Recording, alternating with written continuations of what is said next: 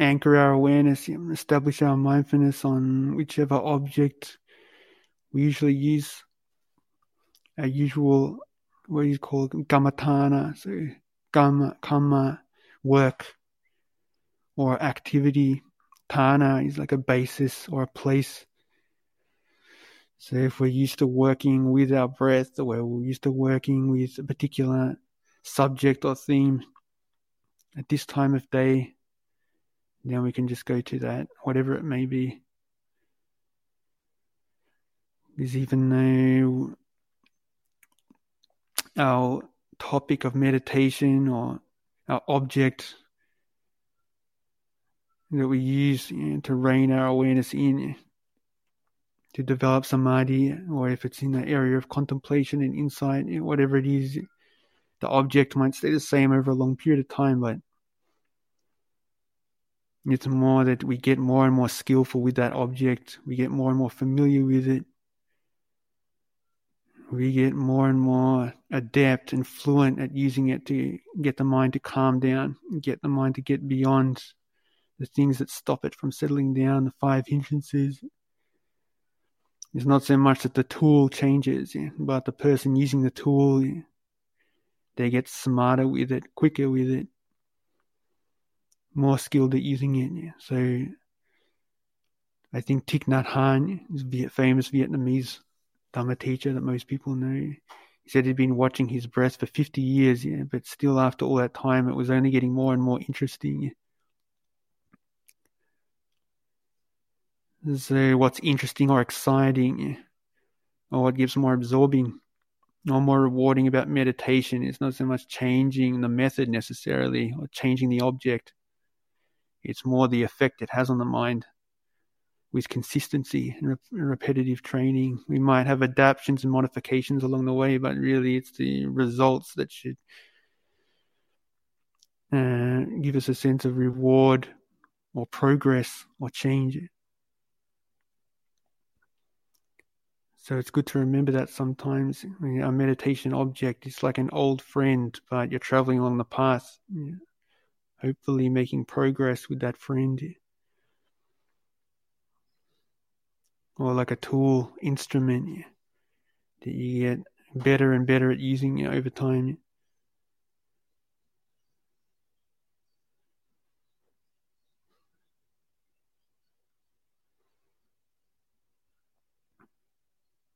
But it's not just the object, of course. We might be focusing on our breathing, inhalations and exhalations. Also our just general state of mind. We bring something into the meditation. It's a bit more subtle. We might have a certain attitude or a certain type of desire or a wish or an aim. When we come to a monastery or when we sit down to meditate, if it's at home, in our meditation space, there's also something that we bring into our meditation practice, the attitude we bring to it. It's not just the object. It's not all that's going on. It's usually something going on in the background, maybe on the emotional level. But it's good to start sometimes. Look at how we start meditation. Look at what we bring to it from the word go. So we've just done some devotional chanting, much more mainstream and much more familiar and much more normal in perhaps more traditional Buddhist cultures, especially India, the Asian countries.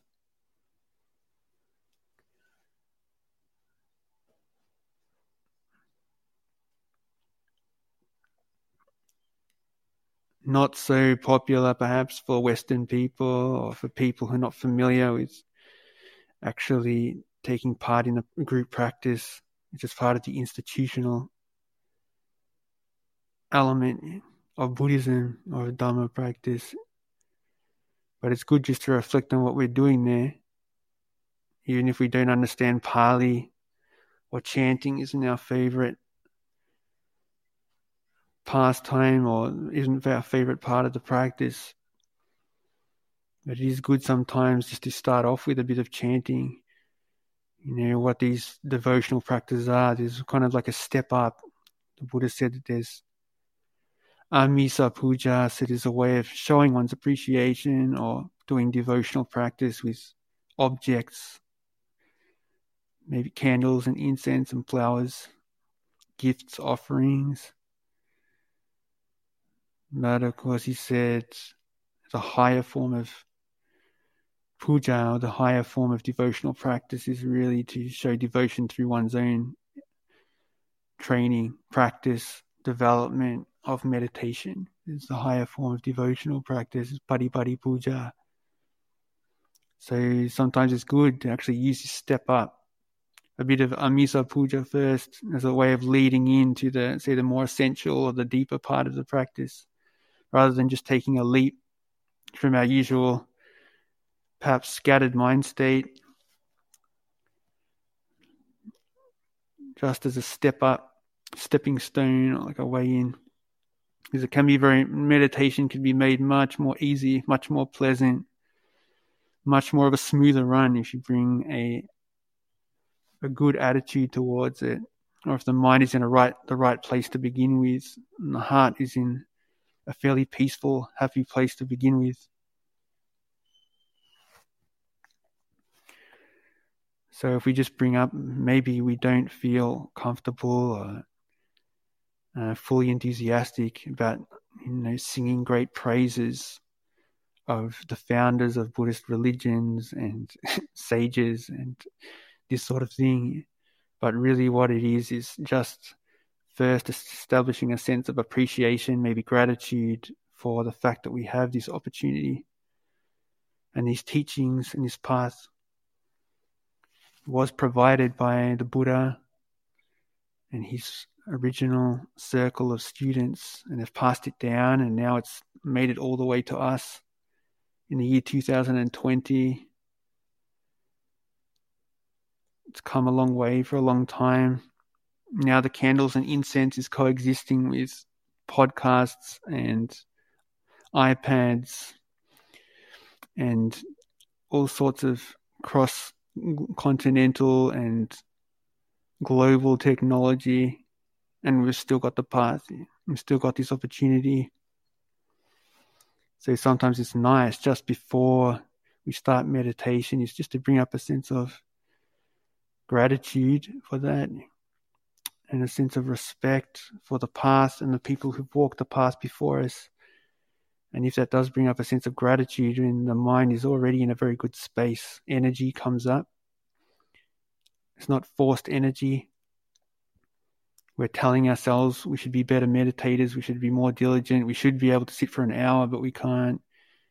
It's just a natural desire to do the practice and a sense of gladness to do the practice, whatever the results are for today.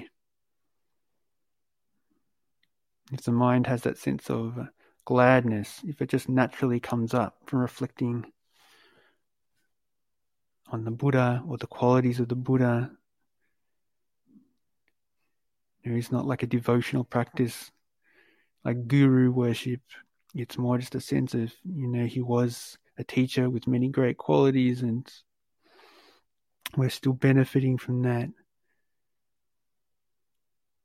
So we start off with a bit of devotional practice, reflecting on the Triple Gem, Buddha, Dhamma, Sangha, take the precepts, just to bring up some mindfulness around the value of virtue and morality, and then we get into our meditation. Let the mind settle down internally, and if there's thoughts, never mind. We just know them, abandon them, let them go, come back to our meditation object here.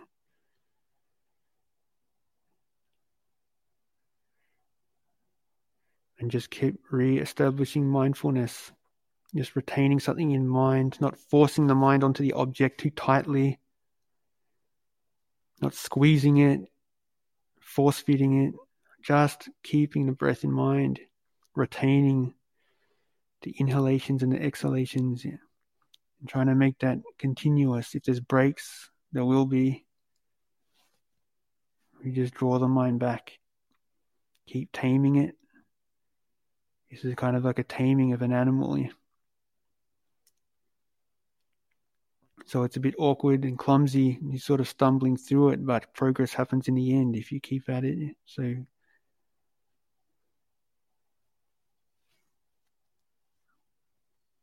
as long as we don't forget the breath completely, if it slips our grip, it's okay. But we just reconnect, bring it back, bring the mind back to the breath.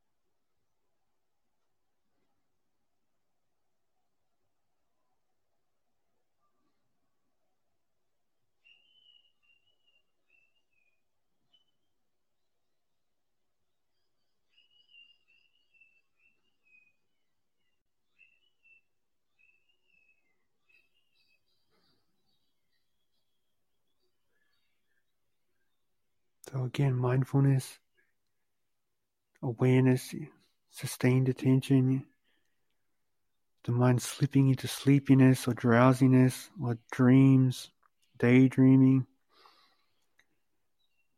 We just give it a tug, pull it back, recollecting the meditation object, calling it back to mind. Different things can happen in meditation and all very normal, sometimes physical processes, things happening in our body, natural processes. Our anatomy does things sometimes that we think is a problem in meditation. Maybe there's a distraction,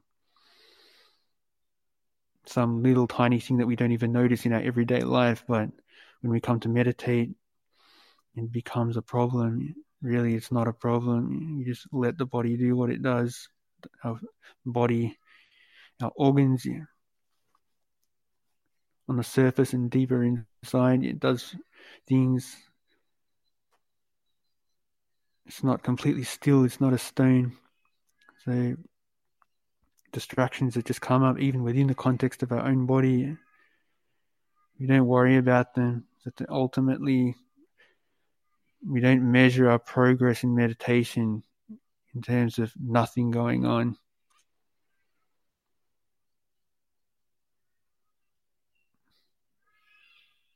These normal processes, we don't let them become distractions. You just let them do their work as they usually do.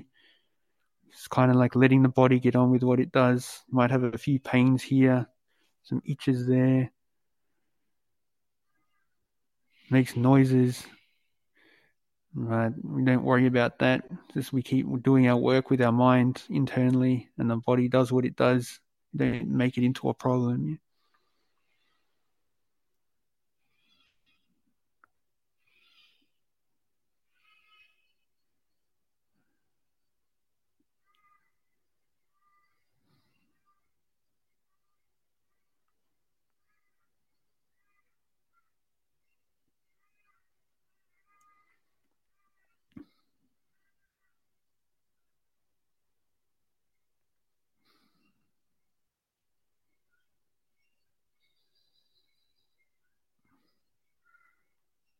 And the mind is naturally calm enough, collected enough. There's enough rapture and piti and sukha. There's enough stillness. The body will naturally be very, very still, very, very calm. But it's not something you can force or expect to happen too quickly. And the mind from the inside, it comes down to a deeper level, and the body will naturally become very still, very calm.